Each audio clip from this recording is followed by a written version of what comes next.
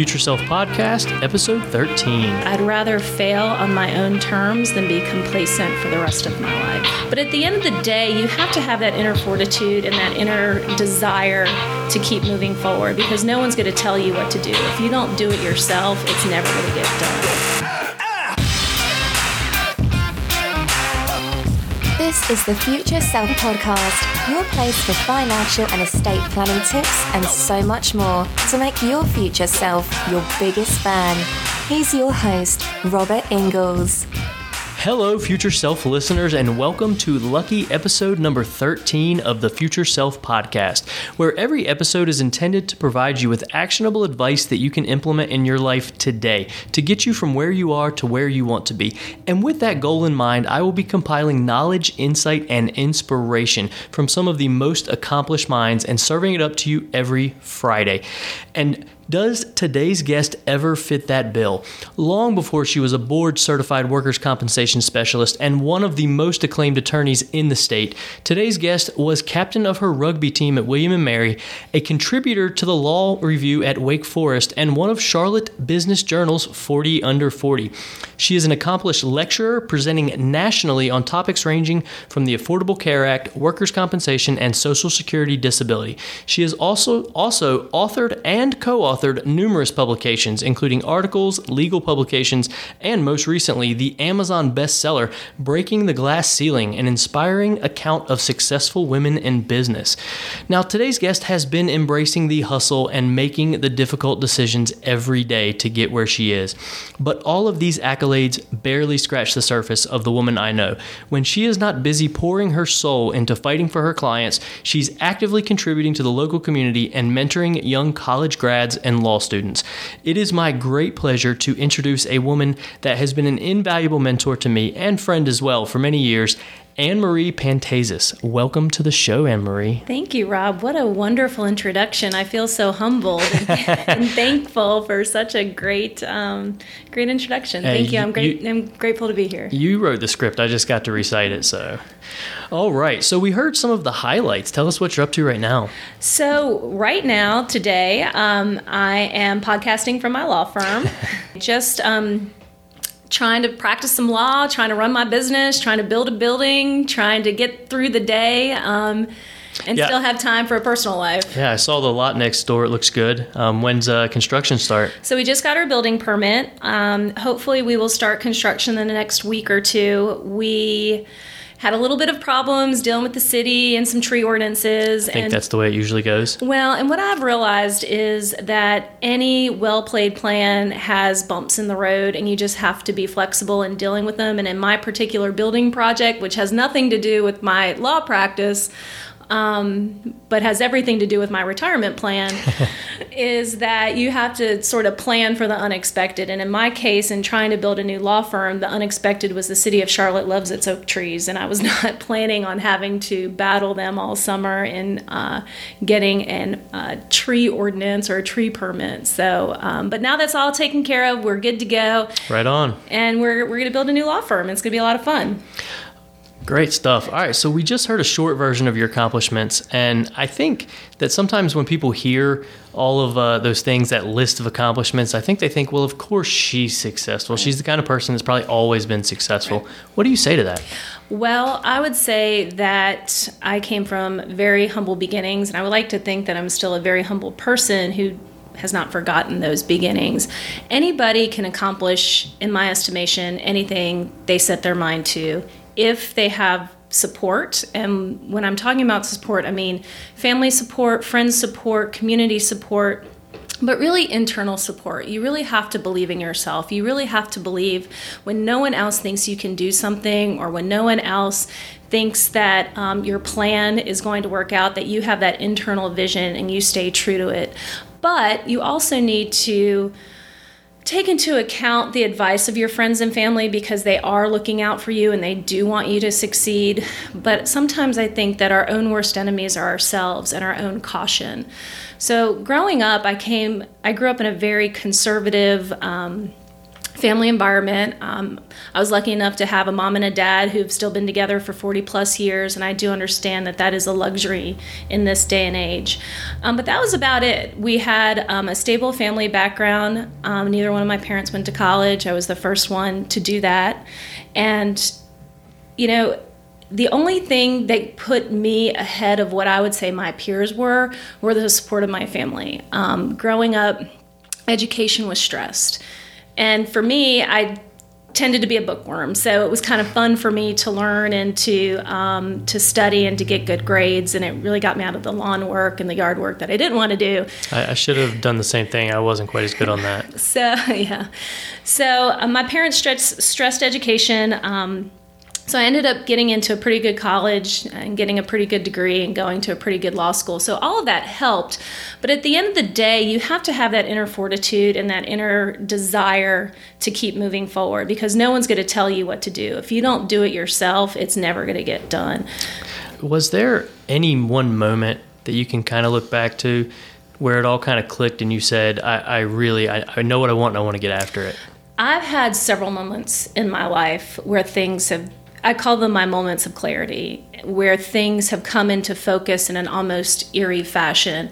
The first moment of clarity I had was when I was about 17 years old. My mom worked as a paralegal in a law firm, and she got me a job after school washing dishes, filing papers, doing whatever needed to be done to help that law firm move forward. It was a very small firm. It was one person or one lawyer firm, solo practice in a small town where I grew up. And my first mentor, and we'll talk about mentoring during this session, was the person who my mom worked for. His name was Buck Jacoby. He was, when the time I was working for him when I was 17, he was probably about 45. And what I really admired about his lifestyle was that he was in utter and complete control of his day. He, to some extent, controlled his work day. I mean, he went to court, so he had court calendars to work around, but he controlled the clients that he took, he controlled the meetings that he went to, he controlled the organizations that he belonged to, and at the end of the day, his life was important to him. So at 4 o'clock every day, he was big into cycling, he would leave work, he would ride his bike. Towards the latter part of his career, he started getting into planes. He owned a small plane, became a pilot, got his pilot's license. So he always took time for himself and his hobbies and his own inner growth outside of the law or his chosen profession. So when I was growing up and I saw this really accomplished person who still maintained time for other interests, I said, I want to work in a job that allows me that flexibility to pursue my goals both within my profession and outside of my profession. So the moment of clarity I had when I was 17 was I want to be a lawyer. But not only do I want to be a lawyer, I want to be a lawyer who owns their own practice, because I want to have complete control over where my life is going to take me. So that was the first epiphany I had when I was 17. The second epiphany I had was when I was a first-year lawyer. And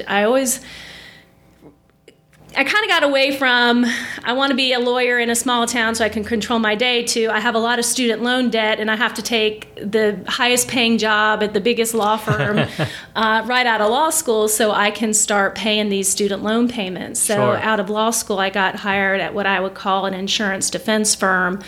And they don't represent the people. They represent corporate interest, insurance interest. So much smaller segment of the people. Much smaller segment of the people.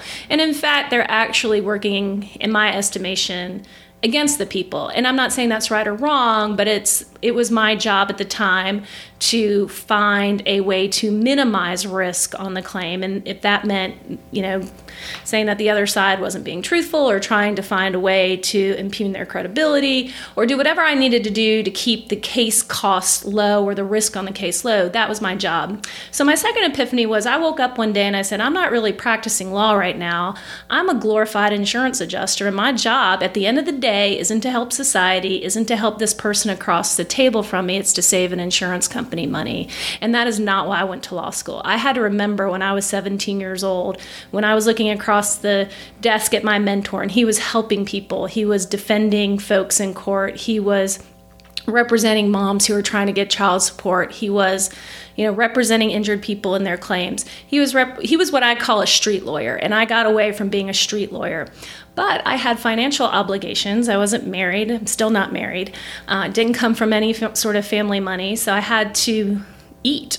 So yeah. I thought the best way to do that was go to the highest paying law firm at the time, which at the time actually was the best decision I could have made, because they gave me the training that I needed to move on in my career. Kind of jump the fence. Yeah, and that's what I've learned, that every experience from a professional standpoint is an experience that you should grow upon. It's one brick in the house that you're building.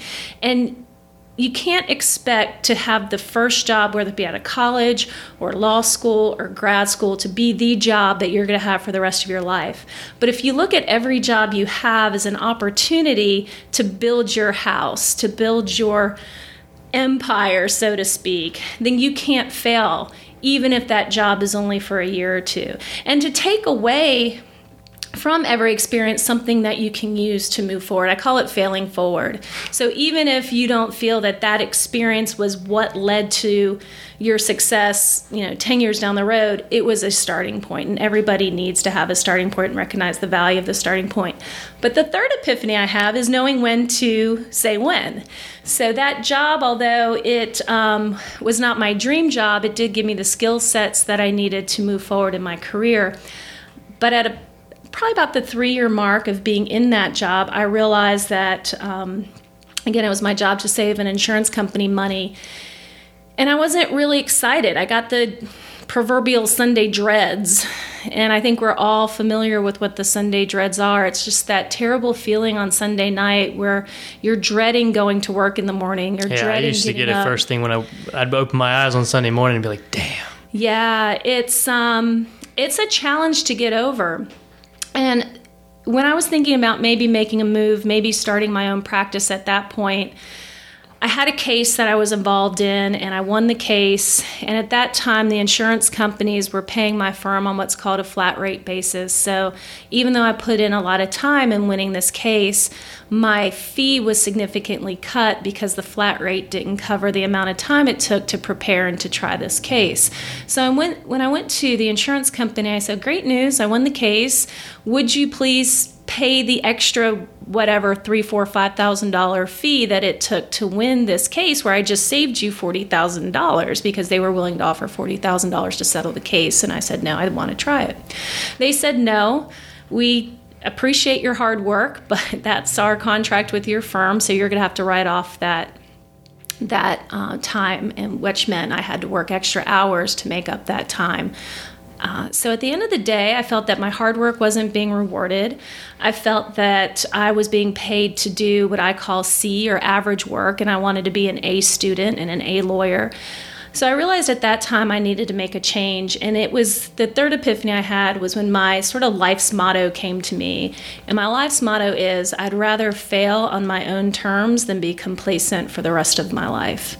And that's really guided me since that day when I realized I wasn't being rewarded. The man was always going to tell me what kind of salary I was going to make, what kind of money, or what kind of client I would have to take on if I would have the power to hire and fire that client. So once I realized that complacency was not an option for me, I started looking at other options. Granted, I still had $100,000 in student loan debt. So to take on a new venture with a lot of debt is extremely scary. So I kind of did something unusual. I went from that firm to an even bigger firm that offered an even bigger carrot. And I thought, okay, maybe it was just this one firm that was not the right place for me. Give it one more shot. Let me give it one more shot. So I went to an even bigger firm with even more structure. And it was actually even more challenging there because at least at the first firm I was trying cases, I had some control over my day and my strategy. At the new firm, I was stuck in a windowless office. Well, I had one window. Window didn't open though. Doing things called 50 state surveys where you would take one topic and write a brief on how every state managed that topic. And it was that time when I realized I'd rather work at the Gap than be a lawyer anymore, that I knew I needed to make a change. Now, as of today, it's been almost 12 years since you stepped out on your own, right? Yeah. The reason I stepped out on my own was because I was forced to. I got fired. Okay. And that's not something that a lot of people know or that I talk about a lot. But at this big firm that I went to, that second firm, I had a boss who didn't recognize the skill set that I could bring to the table, and we just weren't a good team. Yeah, I mean, not every job is a good match. Well, it was really hard for me because growing up being a good student, because I studied instead of doing the lawn work, and went to a good law school and tried some cases at my first job, and as you mentioned in my intro, I was a member of the Law Review. I was a published member of the Law Review. I wasn't just on the moot court team. I was a semifinalist on the national moot court team. I wasn't just a semifinalist on the national team. I was the Chief Justice of the moot court. So everything I've ever done, I've done it to its highest. I've taken it to its highest platform. So when I'm now faced with being in a large law firm and facing a situation where somebody doesn't think I'm good enough, or doesn't think I'm smart enough, or doesn't think I have the right skill set for them, and instead of saying you don't have the right skill set for us, they just say, we took a chance on hiring you from a second-tier law firm, or we don't think you're good enough, or we don't think you're smart enough, because those are the things I heard when I was getting fired. You're not good enough for this firm. And I had never been told that I wasn't good enough for anything. And that was a very hard thing to hear. So how do you go from taking all that harsh criticism to thinking, well, now I'm going to do it myself? You have to have a lot of inner fortitude. And it was at that time I told my boss, who was criticizing me, that I was not going to let her opinion of me affect my opinion of me. And we talk about mindset on the podcast a lot. So and that's a hard thing to do for a lot of people. You have to have an inner strength and self-confidence to say, when the whole world thinks I cannot do something, I'm still going to do it. So it was at that time that I realized I need to get back to what 17-year-old self wanted, which was to be a solo practitioner in a small town helping people. And so that's what I did. Along the way, I left that firm. I got fired, so I left. I went into partnership for about 2 years with another attorney who had a small practice, so I could learn the ropes. And then he and I went our separate ways, and I started my own practice in 2005. So it's 2016 now. Yeah, 2005. So about 11 years on my own. Within 2 years, I was able to buy my own building. Within 5 years, buy the land next to my building, and now we're building the second building. So this is the progression. And the reason I spent so much time talking about the first part of my story is because the first part of my story is a very typical story. It's I went to law school, or I went to grad school, or I went to college, and I have a lot of debt, and I'm in a job that people are criticizing me for, or I'm not feeling that I'm making a difference, and I'm getting complacent, and I don't know what to do, and then I go to another job thinking that will be better, but it's the same job just wrapped up in a different wrapper, and I'm still feeling the same way. And it's not until I got fired, until the universe told me you're not doing this anymore, that I actually listened. Yeah, I love that, because I think a lot of people get mired down in the beginning part of your story and they never leave it. They never leave it. What I say when I give this talk to young attorneys, but it easily translates to anybody in their first or second job or looking to make a change, there's no time like the present. I equate it to jumping off a high dive. You're on the high dive and you're looking down, and it looks so far and it looks so scary, and everything in your self-preservation mode kicks in and says, don't jump, it's scary, you don't know what's down there. You don't have the money, you don't have the time, you're not smart enough, you're not good enough. But when you just take that proverbial leap of faith and you jump, what has happened whenever you've jumped off a high dive? You get down there like, oh my gosh, that was awesome, what a rush. Yeah, I'm going back up. Exactly. And so that's what I equate it to. I was 30 years old when I started my law practice, and I remember people who were 15 to 20 years older than me saying, I wish I had done it when I was your age, because now I'm doing it now when everything is safe, when I have my business plan, when I have this paid off or this situation financially taken care of, but I'm 15 years behind schedule. It takes a while to build a business. So if you're not starting until you're in your 40s or in your 50s, and I'm not saying you can't start then, but if you have time on your side, just like compound interest compounds, time compounds your ability to really create your life that you've wanted to create, and that control that maybe will allow you to have the flexibility that I think a lot of people are looking for these days. Absolutely. I like that. So I want to break down a little bit about kind of your day-to-day life, give the listeners an idea of what your habits are. What are your routines that you've kind of put through in your life that have helped you to be successful? Well, I'm going to preface it with I don't have children. So I think that really plays a big part into anybody's routine. So I will take all of this with a grain of salt, because I recognize that children put an equation into your day-to-day that you can plan for the best, but when you have a child or multiple children, things can go not as planned very quickly. But the things I always try to do, and I know it's easier said than done, is don't apologizing for getting sleep. Sleep is important. The most successful people sleep. I think in this society, people pride themselves in saying, I can function on 5 hours of sleep. Right. As if it's something to be proud of. Right. I brag about how busy I am, how much I work, how little I sleep. Exactly. Honestly, I work in my law firm at my business 35 hours a week. And I know that sounds crazy. How do you only work 35 hours a week? I often say I have a 9 to 5 and a 5 to 9. So my 9 to 5 maybe 35 to 40 hours a week when I'm in the office or I'm doing things specifically related to my law practice. But my 5 to 9, what I call my networking, is still working. Networking is working. Sure. And so what I would say, my typical day-to-day is I get up around 6:30. I do some meditation. I do exercise and or meditation. So either go for a walk. I'm reading the Bible right now, so that's my time to read the Bible, listen to my podcast, basically get my mind right for the day. I try to get into work by 8:30. Again, not super early, because I want to give my body the rest it needs and my mind the time it needs to get ready for a very hectic day.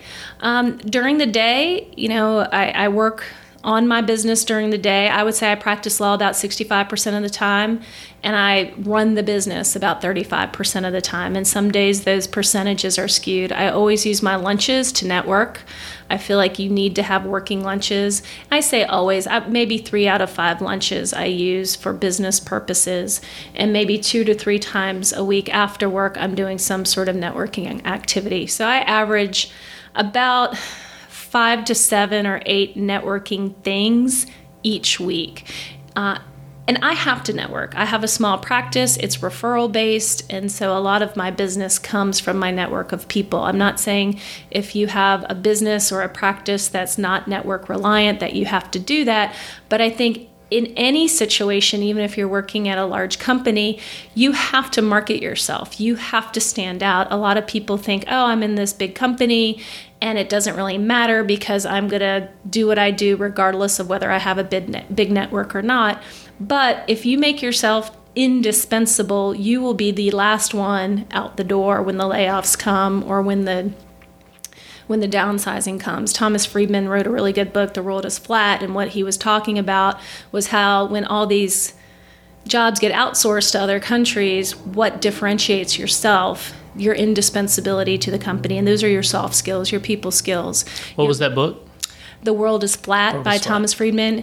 It was written in the late 90s, early 2000s, but I think a lot of the concepts are applicable. My big takeaway was always be aware that somebody else is coming behind you to take your job, and you need to find a way to differentiate yourself from the herd. There's always a younger lion coming. Exactly. And so the bigger network you have, the more customers you have, the more people who are you can rely on, even if you do get downsized, to say, okay, now I have this option over here because I know this person from that event or this person from this part of my life who maybe give me a lead. You just give yourself what I call a social safety net. Absolutely. And, if you do lose your job, how many people get their jobs because friends recommended them for the job? Absolutely. So there's I don't remember who said the quote, but it's your network is your net worth. Exactly. And that is absolutely true.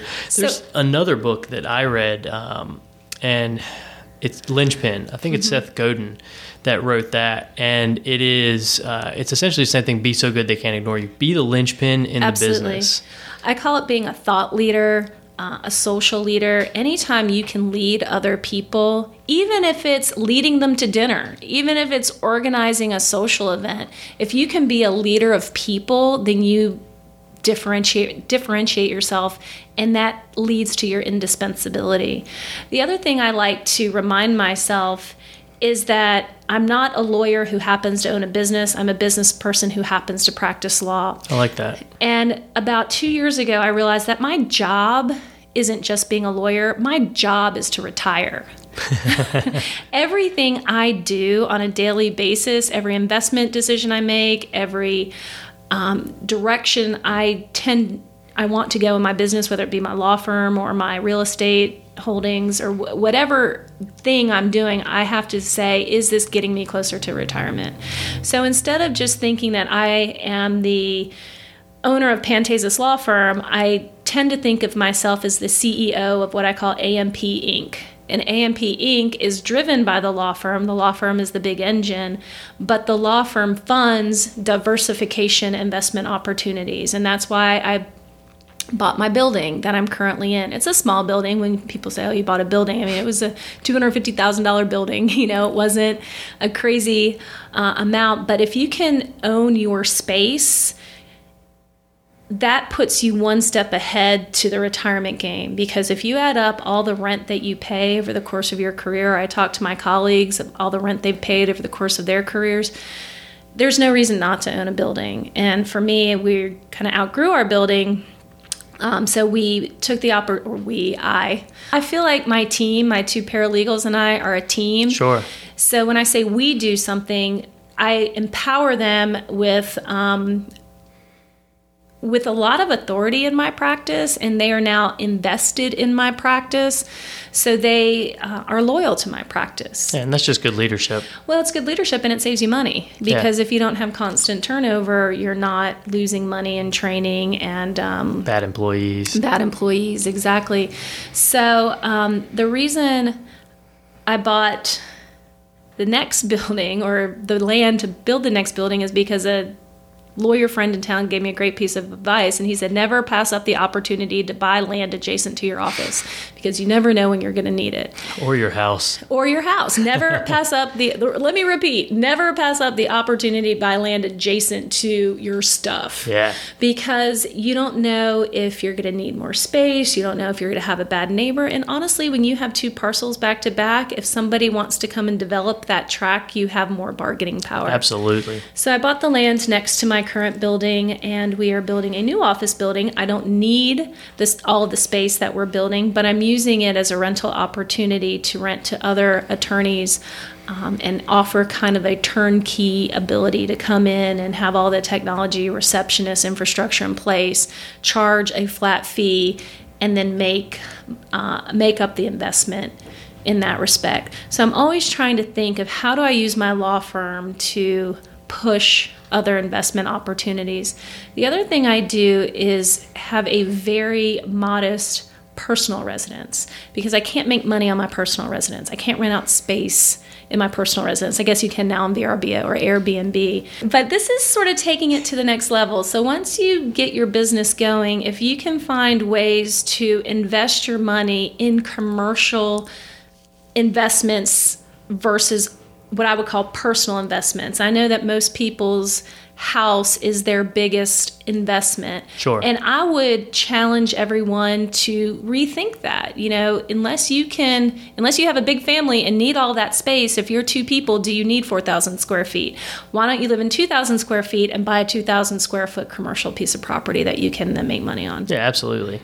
And I think that's one of the problems that we see a lot is people just kind of mortgage, like, how much can I buy? Exactly. I'll take that. Versus how much should I buy, and will this thing that I buy lead to my retirement? Right, absolutely. So that kind of takes us into our next topic is goals. We heard your kind of the big one goal is to create a solid nest egg for retirement. But let's break that down a little bit. Do you set small goals, Yes. large goals? Do you write them down? I do not write them down. However, I constantly am thinking about them and tweaking them. I have a 1-year goal, a 3-year goal, a 5-year goal, 10-year goal, 20-year goal. 1-year goal just today is to build this building. That actually, it's been the culmination of a 5-year goal. In 2010, I bought the land. It's now 2016. So it's been a longer process that I had anticipated, but the 5-year plan was to build this building. The more recent 1-year plan is, now that we have the building permit and the architectural design finished, is to go ahead and finish it within the year. The 3-year plan is to have it fully rented and a profit-driving enterprise. The 10-year plan is to have it paid off. And at 10 years, then it becomes a pure income stream. So the 10-year plan really is to start thinking about backing off and retiring at that point. Having the next 10 years be your setup, and then, well, I'll tell you, I call it the master plan.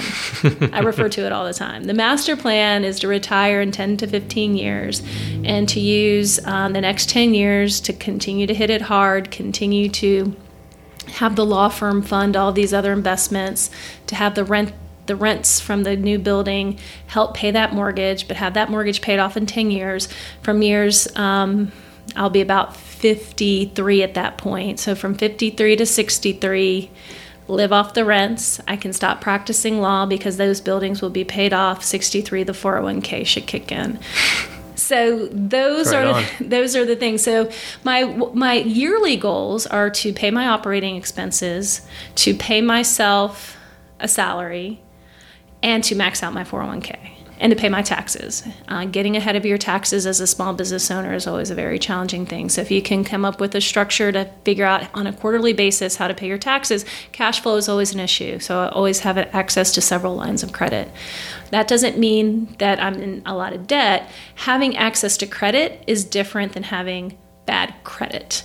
So a lot of people think, I can't go into debt. I can't use these credit cards. The reason I was able to go from being negative $100,000 in debt with law school loans and no money to start a law firm to 5 years later buying a building is because I funded my practice, believe it or not, with credit card cash advances. I couldn't get a business loan because I didn't have a history of running a business. Sure. I was self-employed. No one's going to give a business loan to a self-employed person. But credit cards, because I had good credit, that didn't mean I didn't have debt, but I had good credit.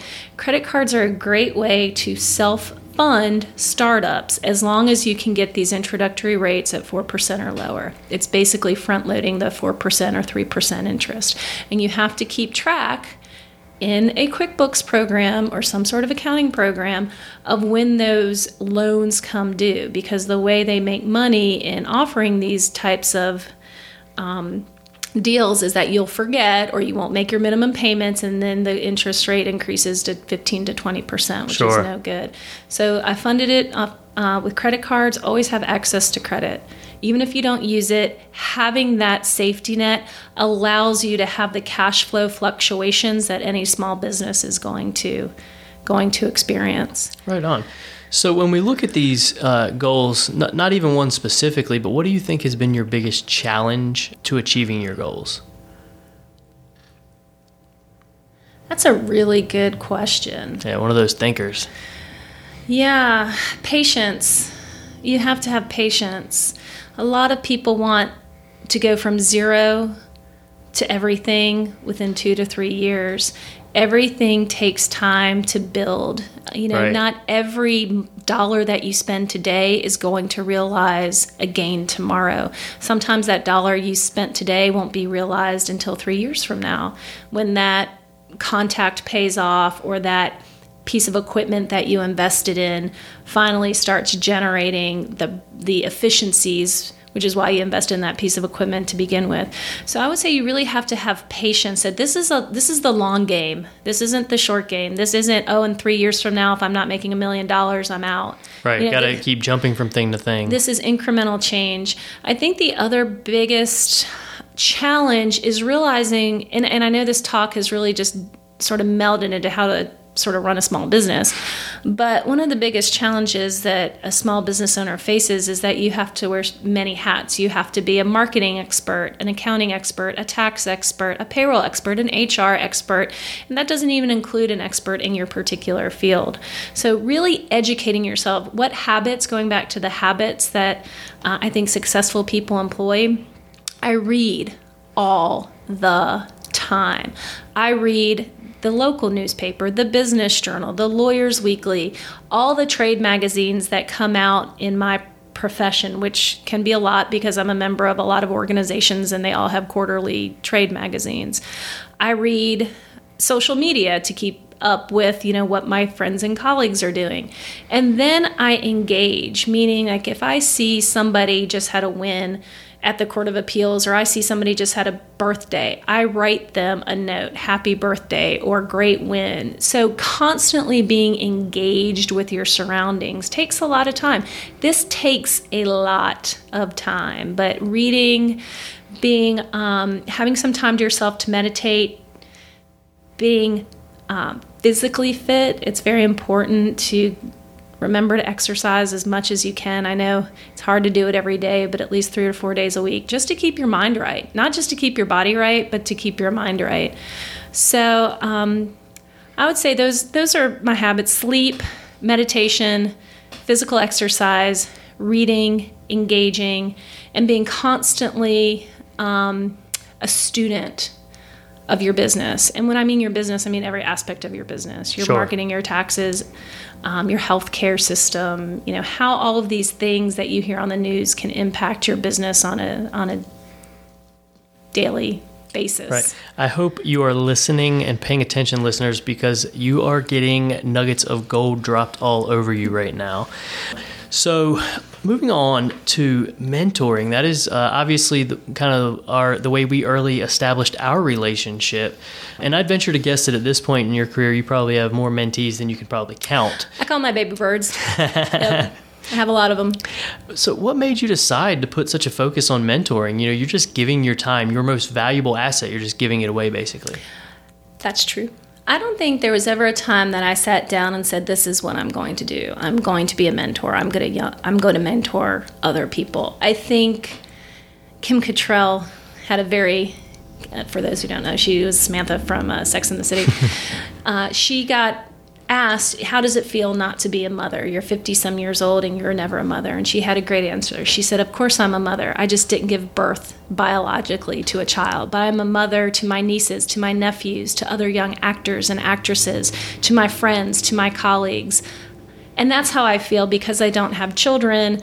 Maybe I felt that sort of maternal urge to nurture in other ways. And that's when I really felt that what can I give back to a young person? I can give back exposure. And it goes back to when I was a kid and when I was exposed at 16, 17 years old for the working in the law practice, coming from an immigrant family, coming from a family that never went to college, somebody exposed me to a different lifestyle and a different way of thinking. I think when we come from a very conservative background where we're living paycheck to paycheck and, there really isn't a lot of time or money in the budget to do other things, you tend to be very conservative with your money. You don't tend to spend it without really thinking truly and hard about it. But when I was exposed to a different way of thinking, and that leads me to the next book that I would highly recommend, Rich Dad, Poor Dad by Robert Kiyosaki. And we'll link all the books we're talking about on the blog and in the show notes. You have to start thinking like a rich person instead of thinking like a poor person. And I don't use the word poor pejoratively, but meaning using money as a tool, not being afraid of money. I feel like sometimes growing up, I got the sense that we're always afraid of money. Money was the big bad wolf. Money was always the thing in the room. The root of all evil. The root of all evil. But when I started working at the law firm and I was mentored I wasn't formally mentored. I think there's mentoring by exposure, by just having someone bring you to these lunches. And the Buck Jacoby, the lawyer I work for, took me to the Rotary lunches. And at that time, I'd never seen a banquet meal. I didn't know what the rubber chicken dinner was. Now that I'm very used to it. But for me, I was like, my goodness, people get together at lunch with white tablecloths and multiple utensils. And I don't know where any of these dishes or glasses go, but I'm just going to sit here and try to, take his lead. He spent money to make money. And once you make money, you have to reinvest that money. And so what I try to mentor young people who maybe don't have a family background that exposes them to how to use finances to your advantage. I try to instill those alternative ways of thinking that, hey, I didn't come from money, but I use money as a tool. When other people are going to lend you money cheap and then you can use that money to make other money, that's a good use of borrowing. A bad use of borrowing is to go buy an $800 pair of shoes. A good use of borrowing is to buy $800 worth of things that will help you grow your business. And so instead of getting the mindset that every dollar I spend is a dollar spent, you have to think that every dollar I spend is an opportunity to make $2. And if someone will loan me that dollar, and then I can pay back that dollar and keep the other one, then that's a good use of money. Nice. Now, when we talk about mentors, one of the chief complaints I hear is I don't know how to get a mentor. What advice do you give someone who's trying to put themselves out there? You got to go make your mentor. I have a mentor, and I didn't say, will you be my mentor? I just made him become my mentor. Yeah, just keep showing up. I kept showing up and showing up. I kept showing up. I identified the people in my professional community who I most admired, and I showed up at the places where they were. Yeah, that's perfect. Yeah, because if you ask someone to be your mentor, it's like asking someone to be your girlfriend. You don't go up to a stranger and say, hey, will you be my girlfriend? No, you've got to court them. You've got to get to know them. You've got to massage the situation. And all of a sudden, you wake up one day and you're in a relationship. And Absolutely. That's exactly how mentoring works. You have to develop that relationship. You got to, and I say this, you got to make sure that it's a good fit. Absolutely. Just because they're successful doesn't mean that you are going to be a good fit with them. They might have a very, different belief on, how to get success that might jive with some of your fundamental beliefs. So I always say you need to meet the person and get to know them and develop that relationship before you even consider. Absolutely. And there are different types of mentors for different types of situations. You can have a mentor within your business. I have a legal mentor. He also happens to be my financial mentor because he also owns a very successful small law firm. But I have a lot of mentors who I just ask legal questions to. Hey, how do you do this? How do you solve this problem in this particular case? Whereas I have my financial mentor, how do you structure your 401k? Sure. Those are two different types of questions where you may need two different types of mentors. So don't limit yourself to one type of mentor or one person. Yeah, and I think what you said about patience earlier applies here as well. That's one of the things I see is people just get very impatient. Yes. They just want the relationship to develop. They want to have the keys to the kingdom, essentially, on the first date. And it's really like anything else in your life. You've got to put the work in. Don't just go in with your hand out. That's exactly right. And what I would say too, and this is just a practical piece of advice, when you are fostering that mentor relationship, offer to pay. I know a lot of young people feel like I don't have any money, I can't afford to take someone out to lunch.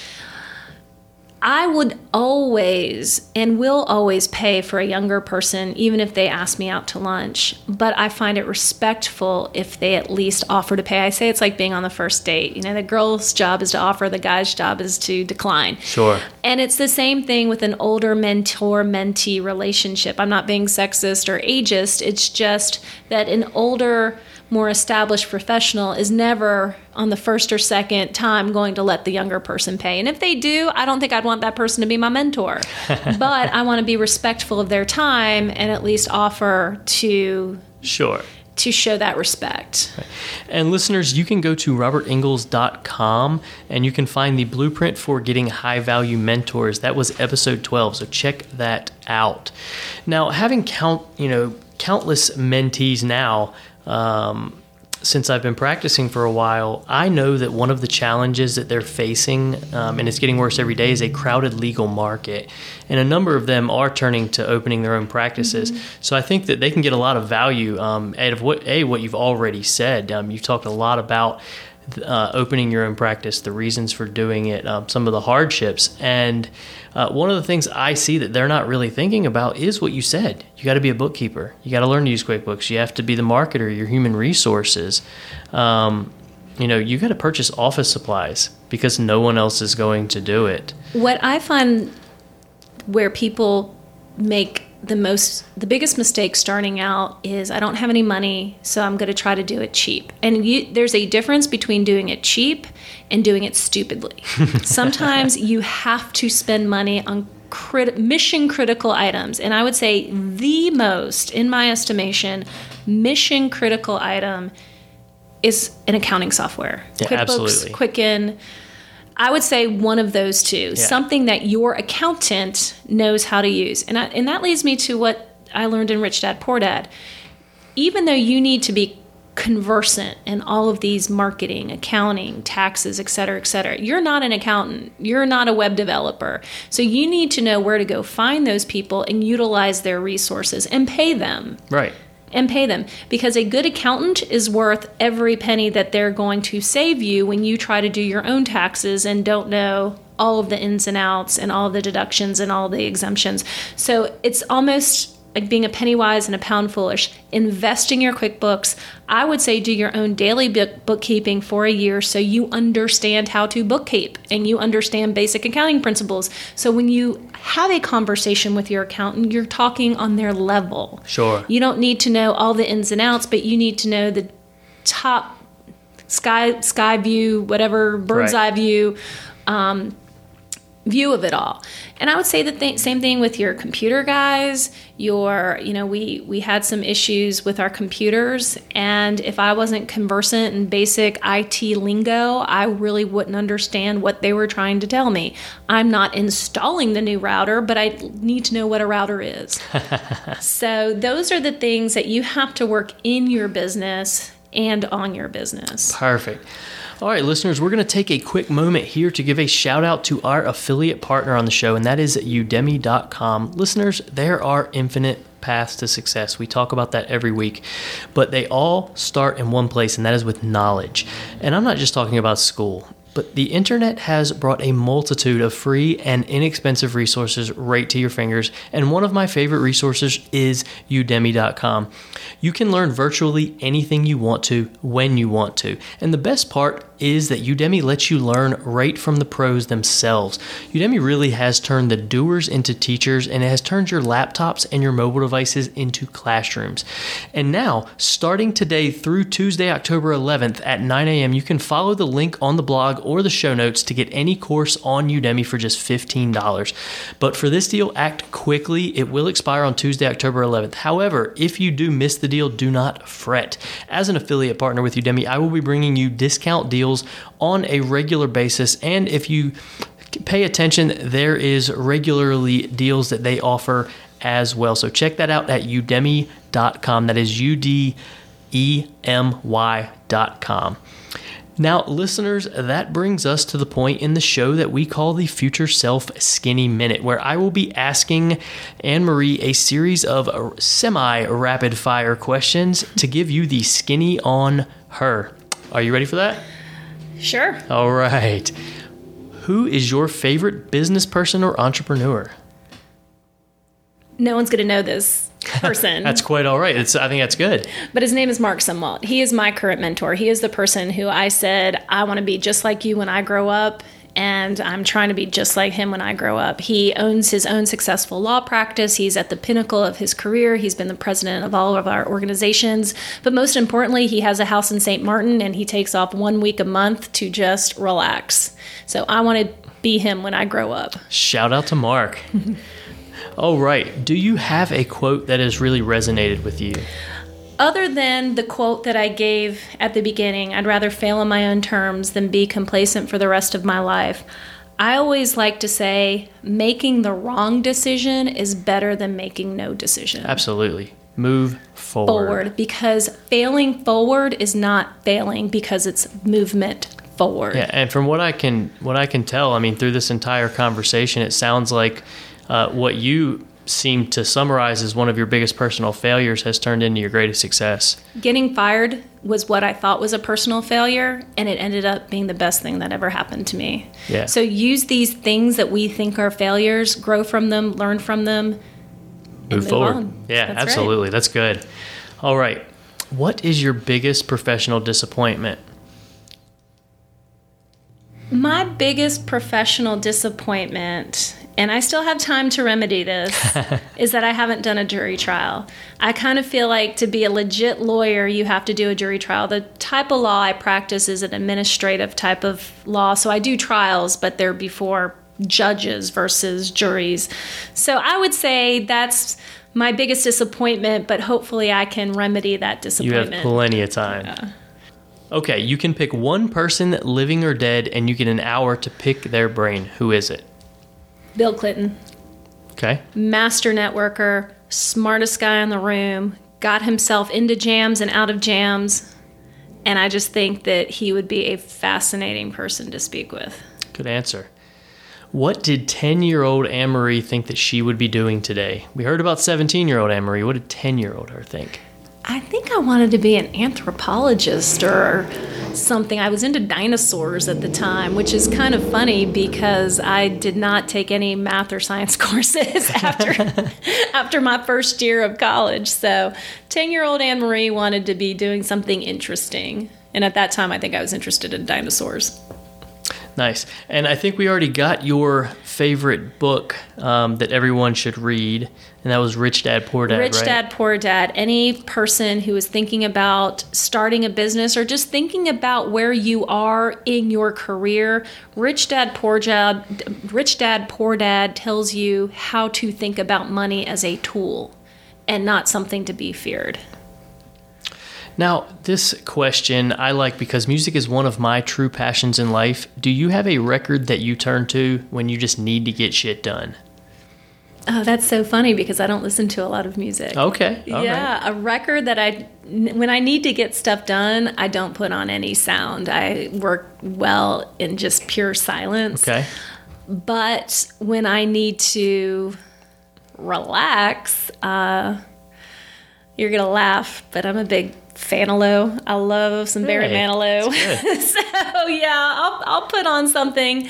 But one of the songs that I heard the other day on the radio was Frank Sinatra, My Way. That song has always been close to my heart. If you listen to those words, I think that's what we've been talking about this whole time. Yeah.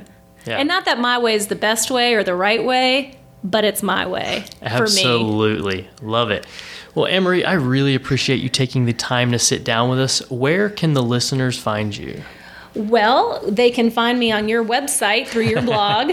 They can also find me at my website, which is really more of a legal website, but we're revamping it to talk more about things that are specific to running a small business at www.pantazislaw.com.